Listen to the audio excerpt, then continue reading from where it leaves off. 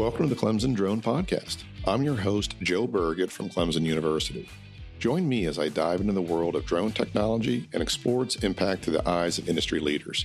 Hear how drone technology directly supports public agencies, private companies, and entrepreneurs from those leading the innovation. If you're a seasoned UAS program manager or just getting into the game, this is a place to learn from the best to help your program soar to new heights. Make sure you subscribe now on your favorite podcast platform so you don't miss a single episode of the Clemson Drone Podcast. At Clemson Drone, the sky is not the limit, it's just the beginning. Hello, everybody. This is Joe Burgett, your host of the Clemson Drone Podcast. As you guys know from the intro, this is a podcast in a space to be able to just talk with folks that are either in the public sector or maybe a private company or an entrepreneur that are using drones to do their jobs better, faster, safer, cheaper, and all those good things.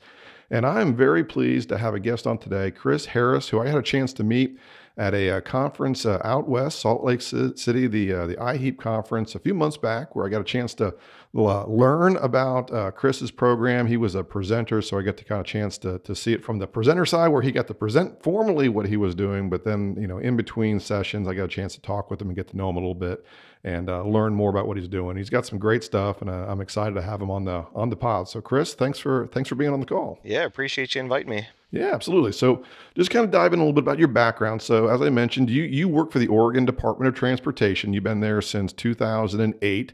Your educational background is in civil engineering from Virginia Tech, where you got your undergrad and master's. You are a licensed professional engineer and have been working with several DOTs, including the PennDOT and Virginia DOT, and obviously Oregon now, who's you're with currently.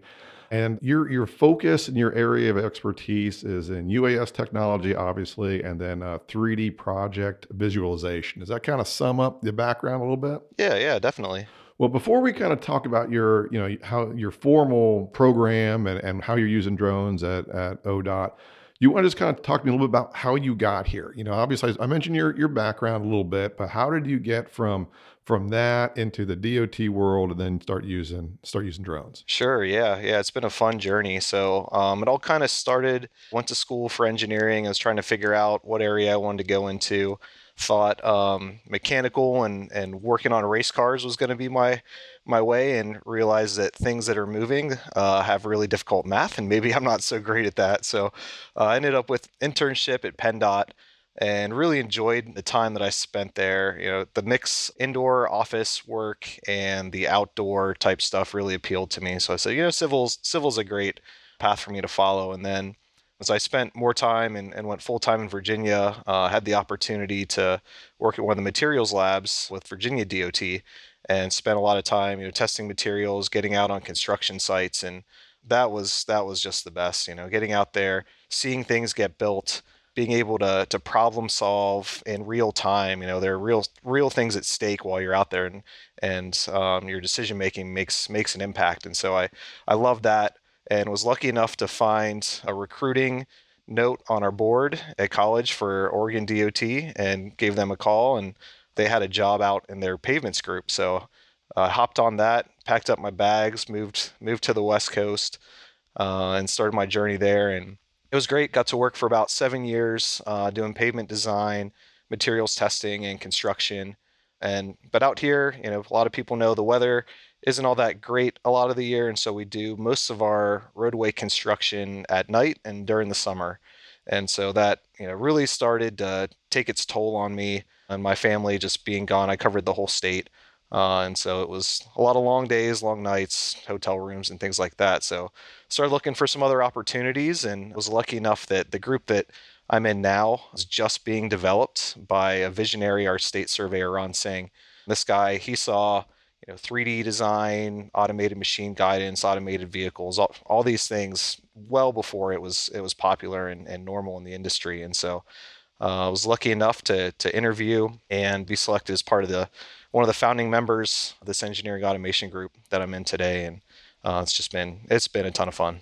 Yeah. So when did you get into that automation group? And the reason I'm asking is because automation's a lot of different things, right? I mean, we're talking about drones, but there's a lot of things there.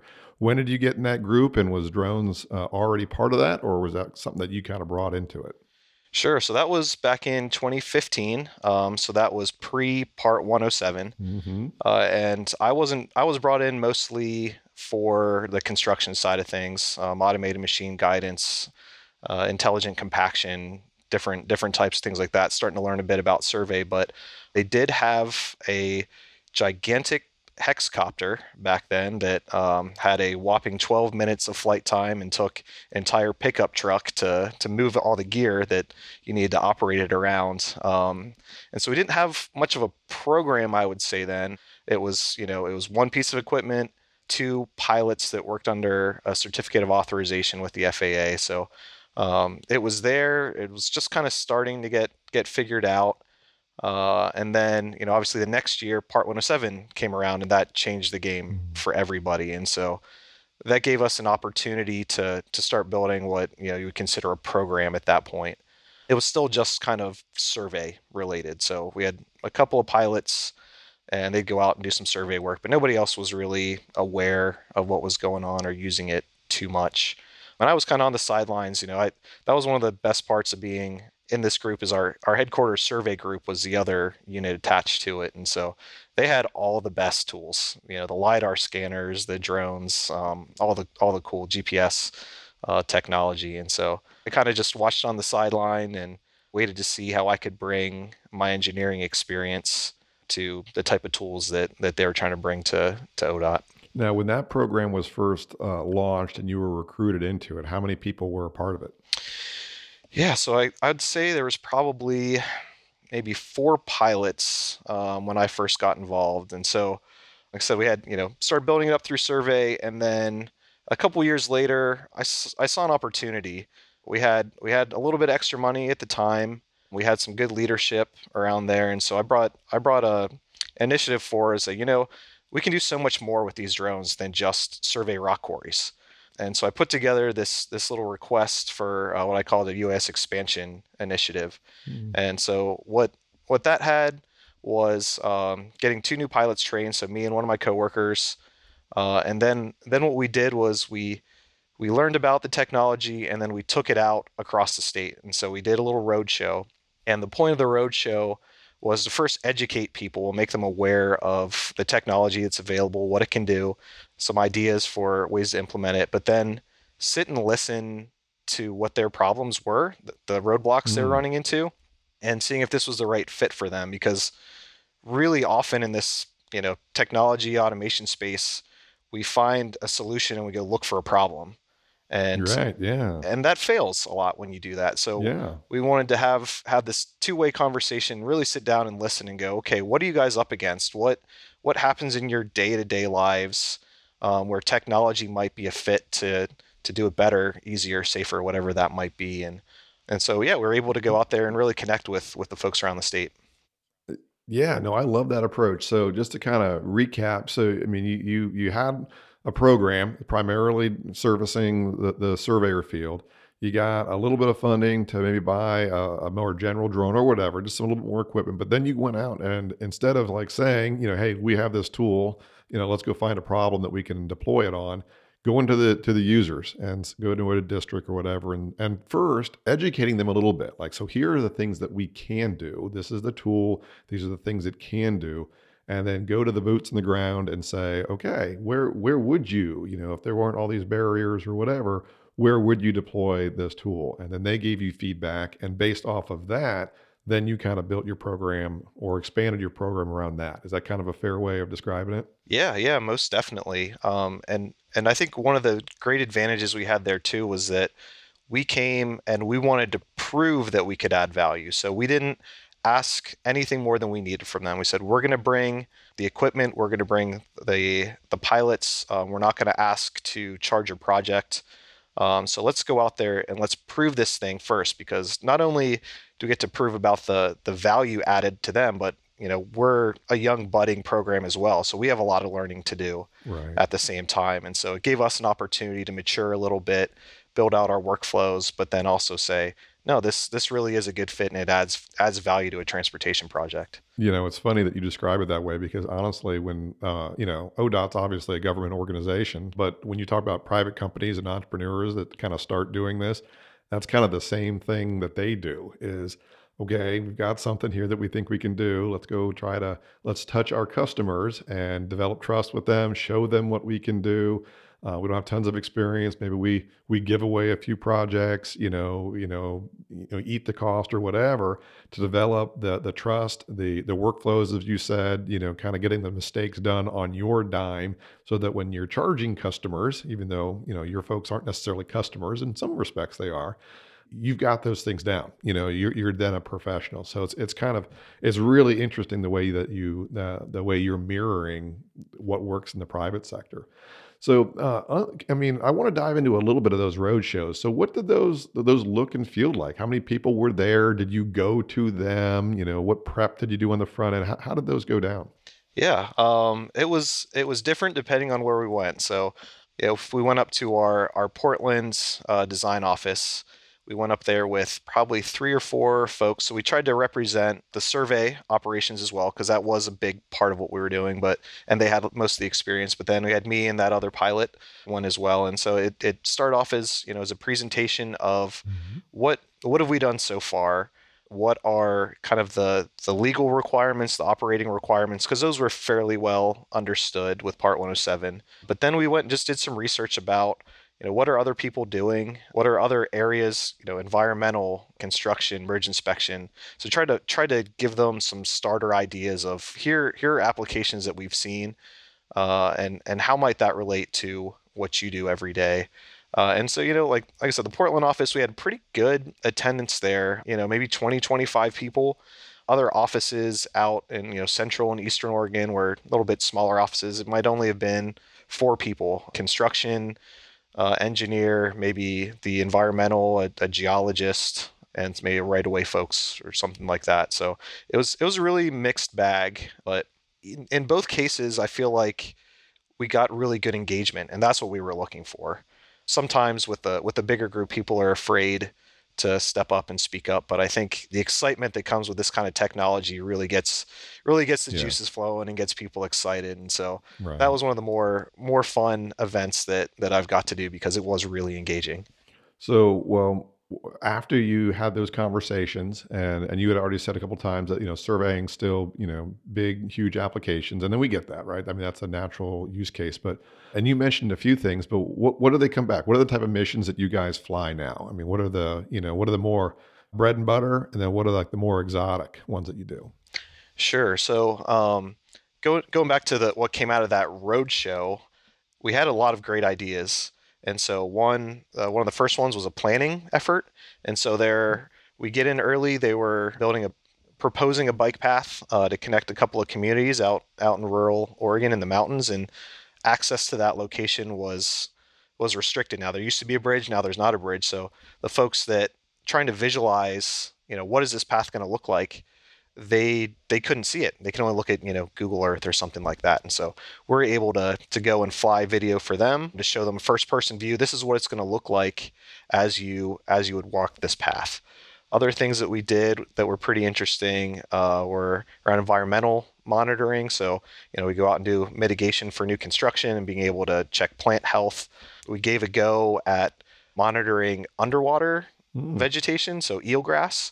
RGB cameras, it can be a challenge with that, but our Mm. conditions were pretty good. Hit it low tide. A lot of organization, a lot of learning of different factors that don't typically use in construction. Mm. So that was neat.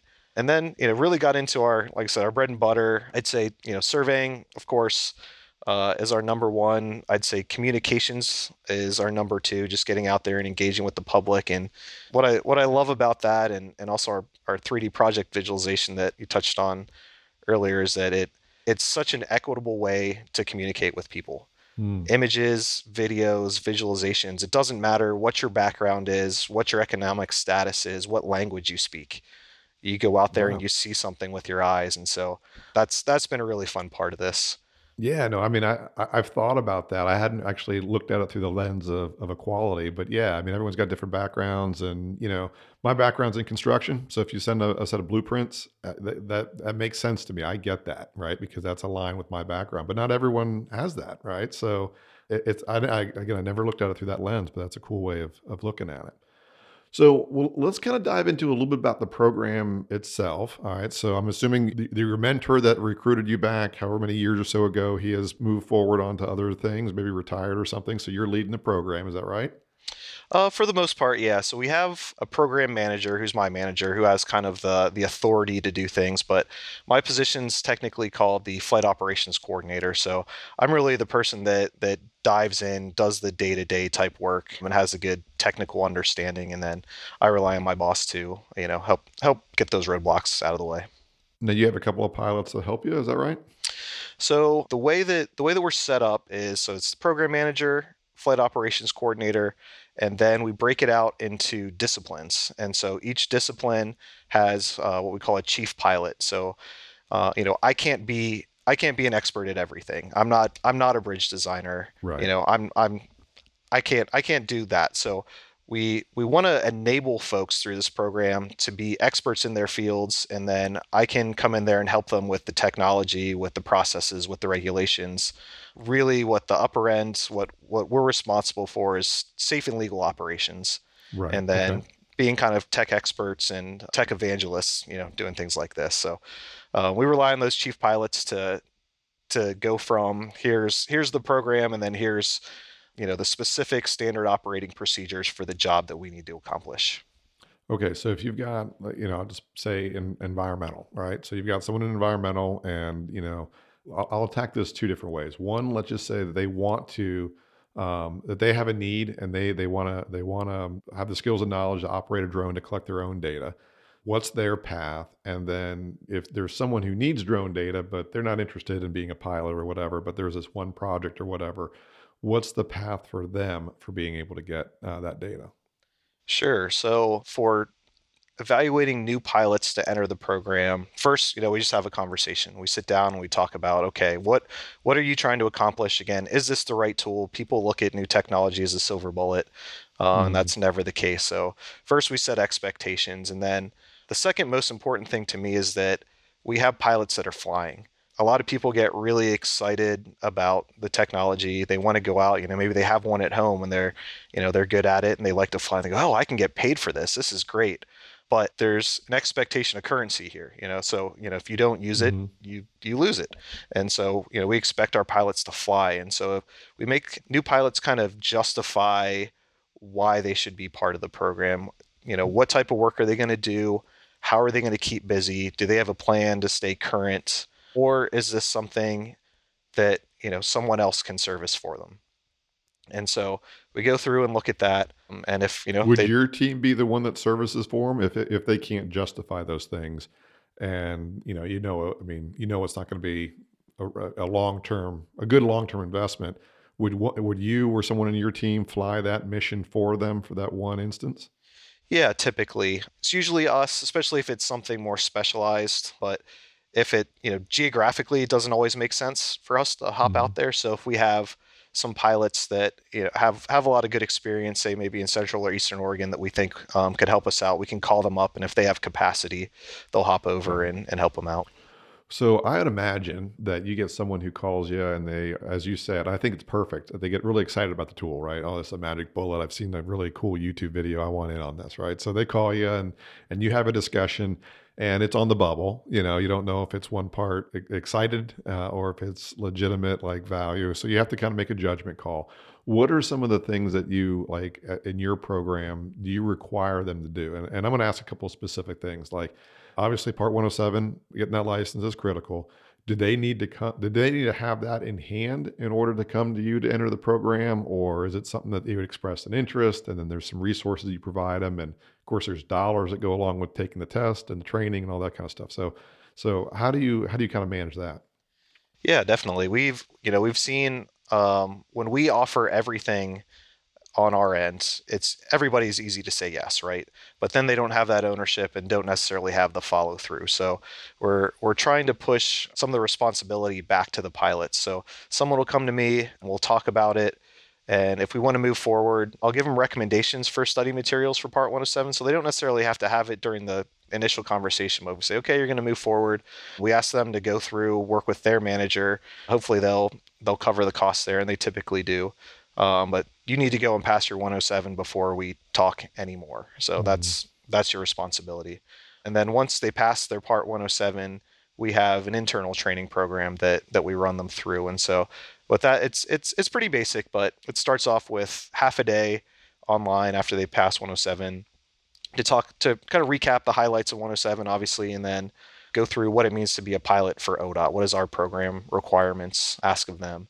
And then after that, we go and do a hands-on day, because we all know there's no hands-on to be a Part 107. So some pilots have come in with past experience, work at home, work with other jobs, so they make it really easy. Other folks aren't necessarily, really tech savvy, and this scares them a little bit. So we spend some time with them, show them what an operation looks like from our standpoint, give them some time to get familiar with the equipment, get comfortable flying around, and then we do some flight exercises. And again, it's not super extensive. It's just to see first, do they have a basic understanding of how the controls work? But then also we put them in some scenarios where I know they're going to fail. And so, like one that we do is we fly the drone a certain distance away and we say, I'm going to start a timer. You have 10 seconds to get this on the ground. And I know that there's no way that they can do that, but I want to see how they react when they're under pressure, because every pilot gets into a... You sure you weren't a professor in another life or something? Because, we don't get paid a lot, but those little things that we can do to students that just, put them in a panic. That's the real reason we're in this job. I was a TA for a little bit, so maybe that rubbed off. That's awesome. That's awesome. I interrupted you though. So tell me, keep going about that program. Sure. So, after that, we kind of make a decision on, whether or not they're ready to go now, or maybe they need a little bit more practice. And so we can either match them up with another pilot or leave them a little practice drone or something like that. And then depending on which discipline they go into, we'll move to another section, another day or possibly two of discipline specific training. And so like survey, obviously, mission planning, ground control, processing, and things like that's a big part of it.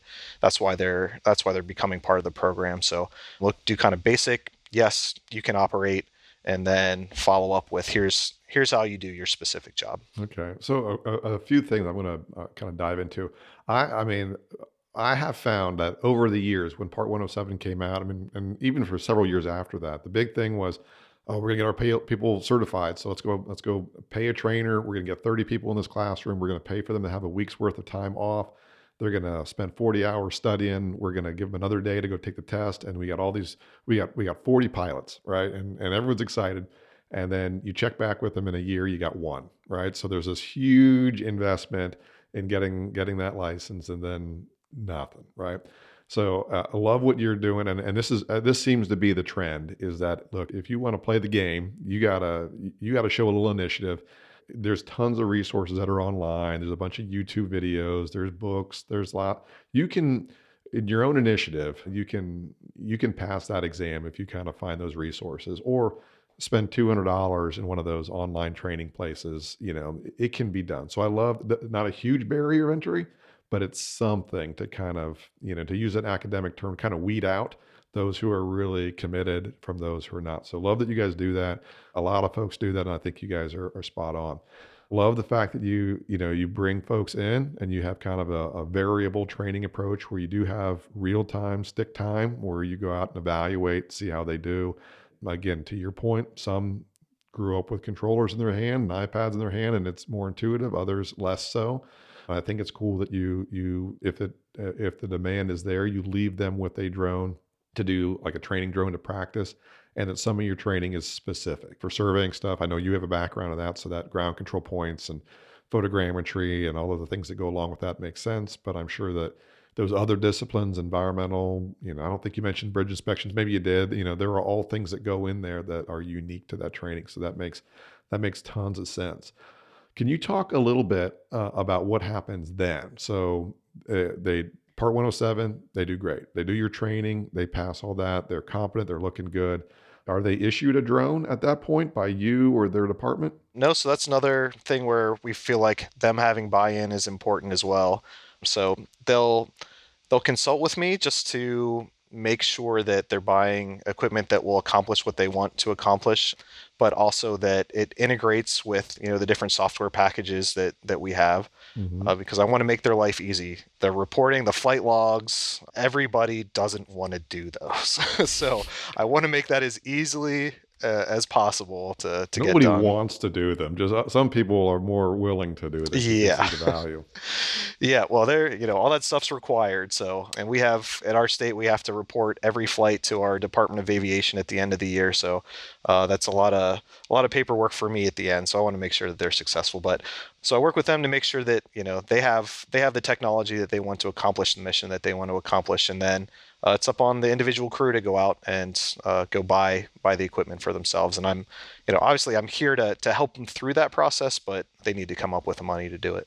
So, okay, that makes perfect sense. And I love the fact that that's just like more buy-in by not just them, but also their department, who's going to now start shelling out a couple of $1,000 probably for depending upon what they buy. So, how about recurrency? And obviously the FAA requires a little bit of training just to keep your license current. But what above and beyond that do you guys do to make sure that they're flying and that the skill hasn't gotten rusty on them? Sure. So our kind of normal operating flight currency is you need to have 3 flights in the last 45 days to go out and do what I call project work.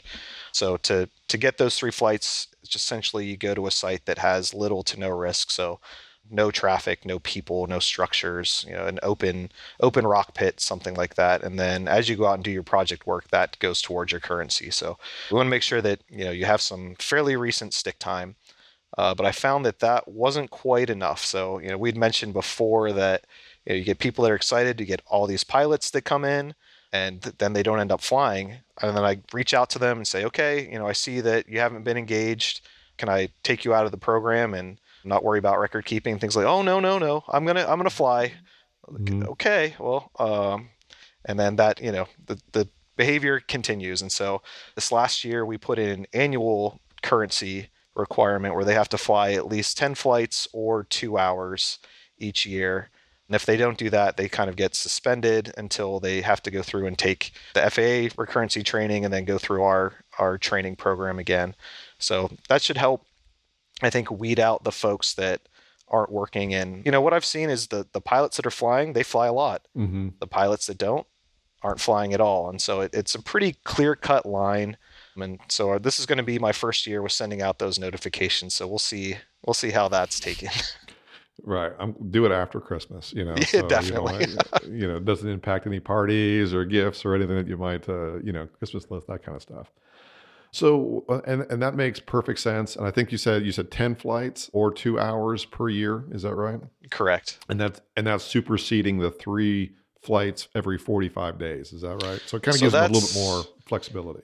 what that does is the annual one is to make sure that you're engaged throughout the year. The other one is to make sure that you have current stick time if you're going to go out and fly around. We're a transportation agency, so we're going to be around people, we're going to be around vehicles. So you have to be, on top of your muscle memory there. So kind of two different approaches for two different things there. Now, this is not as big a deal as it once was, at least not in the DOT worlds, because drone tech is just becoming the norm in other industries, and maybe in years past, you would have to sell this new tool to your management, and justify why you have it. So it's not as big a deal anymore, just because it's so popular and it's maybe just been more ingrained in the transportation industry that it works and everyone's doing it, and so we got to do it. So you don't have to justify it as much. But what if do you have to justify expenses of the line, and how do you justify it to your boss and your boss's boss and up the line that this is a valuable tool? It's worth continuing to invest dollars year over year. How do you do that? Sure, yeah, and having the responsibility, especially the financial responsibility, spread out makes that a little bit easier because it's not all on me to Mm-hmm. justify it as a program. Typically, it's more everybody needs to kind of justify why they're involved in it. But our mission statement, so my unit, we're called the Engineering Technology Advancement Unit, and in our mission statement, everything that we look at should be focused on improving safety, efficiency, and accuracy. And drones do all three of those.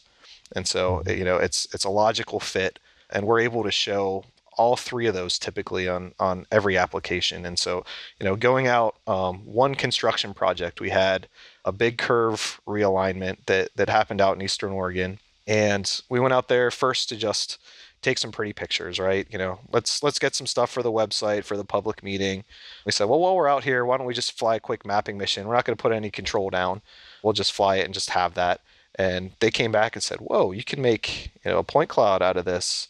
The contractor's starting to get a little bit behind on their earthwork. Could you guys come out every month and monitor to Mhm. help us quantify, pay quantities and scheduling and things like that? And so, luckily, our folks were talented enough to use existing control points and get things tied in for the future missions. But it got to a point where there were some claims that were coming out, and at the end of the project, and we had this data to back it up. It was fairly new at the Mhm. time, and we showed them what we had. We had that surveyor stamp on it, and we never heard anything from the contractor again because they Wow. knew we had full coverage. We had, every month we had a snapshot, and they didn't have an argument anymore. So just that one project right there saved us so much time in court, potential claim payouts, all of those things. So Yeah. just having a couple of big wins gives us enough space to go try kind of the more fringe applications as well.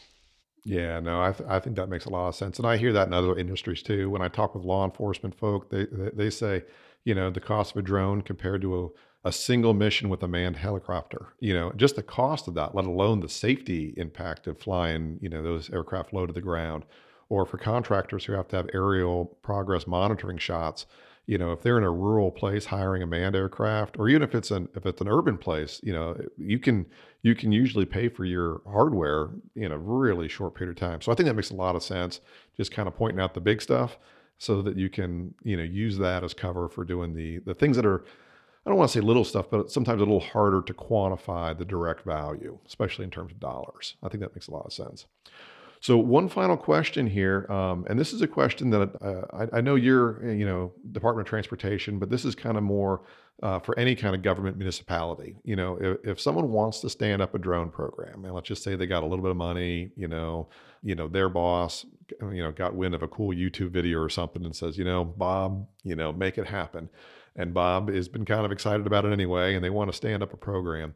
If you were to talk to this fictitious Bob, what kind of advice would you give them about standing up a drone program responsibly and effectively? Sure. I always think start small but think big. So, you don't want this to expand so fast. We talked about a lot of heartache through programs growing too quickly, not being able to support it. So, make sure you're proving that value. Just have a couple pilots, have one or two drones, but if you're successful in what you're trying to do, it's going to catch like wildfire. And so be prepared for it to grow. Think about, what does this look like for record keeping? Are we going to buy, an online cloud-based flight log software, or what, because IT is the hardest part Hmm. realistically in government and public agencies. So, it's just, you don't have to get all the way through that, but start thinking about those things. And then again, make sure that your pilots have enough work. Make sure that they're out there flying. For most people, this is another part of their job. Not a Right. ton of public agencies have dedicated pilots. So even if there is a use case, do they have capacity to do it?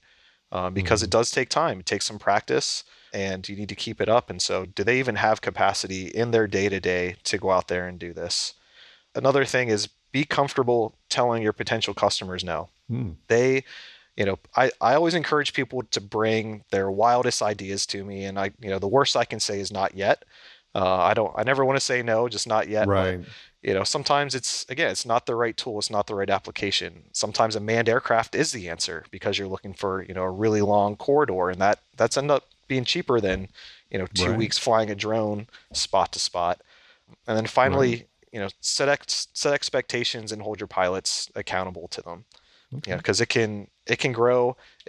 This is a program. This is something that needs managed, and so if you let it get out of control, it just takes away from the time where you can be productive when you're just trying to wrangle in folks that are kind of on the fringe of the program and not really engaging so much. Oh, wow. That's Chris. That is awesome advice. I really appreciate you bullet pointing that out. And that'll do it for this show. Chris, I want to thank you so much for being on. It's incredible listening to your story and what you're doing over there. You're doing great stuff in Oregon. I think you can be the model for a lot of other state DOTs and other municipalities and private companies can look at what you're doing and model some of the things that they're doing. And at the end there, when you gave advice, that's dynamite. It's really, you can tell that you've been through the trenches. This is not academic. These are things that you might have wished you had been told a few years or so ago. And I appreciate you sharing that with us. Yeah, this has been great. Thanks for having me on. Yeah, absolutely. And thank you all for listening. If you have a chance, please do subscribe or hit that like button. That does help the old Apple and Google algorithm to move us towards the top. So I appreciate you doing that, especially as we're just starting this podcast. So thanks again for listening. Chris, thanks for being on. Look forward to doing this again. Thanks for listening to the Clemson Drone Podcast. Don't forget to follow us on your favorite podcast platform. Learn more about our online training offerings by going to clemsondrone.com. Thanks again, and remember, at Clemson Drone, the sky's not the limit, it's just the beginning.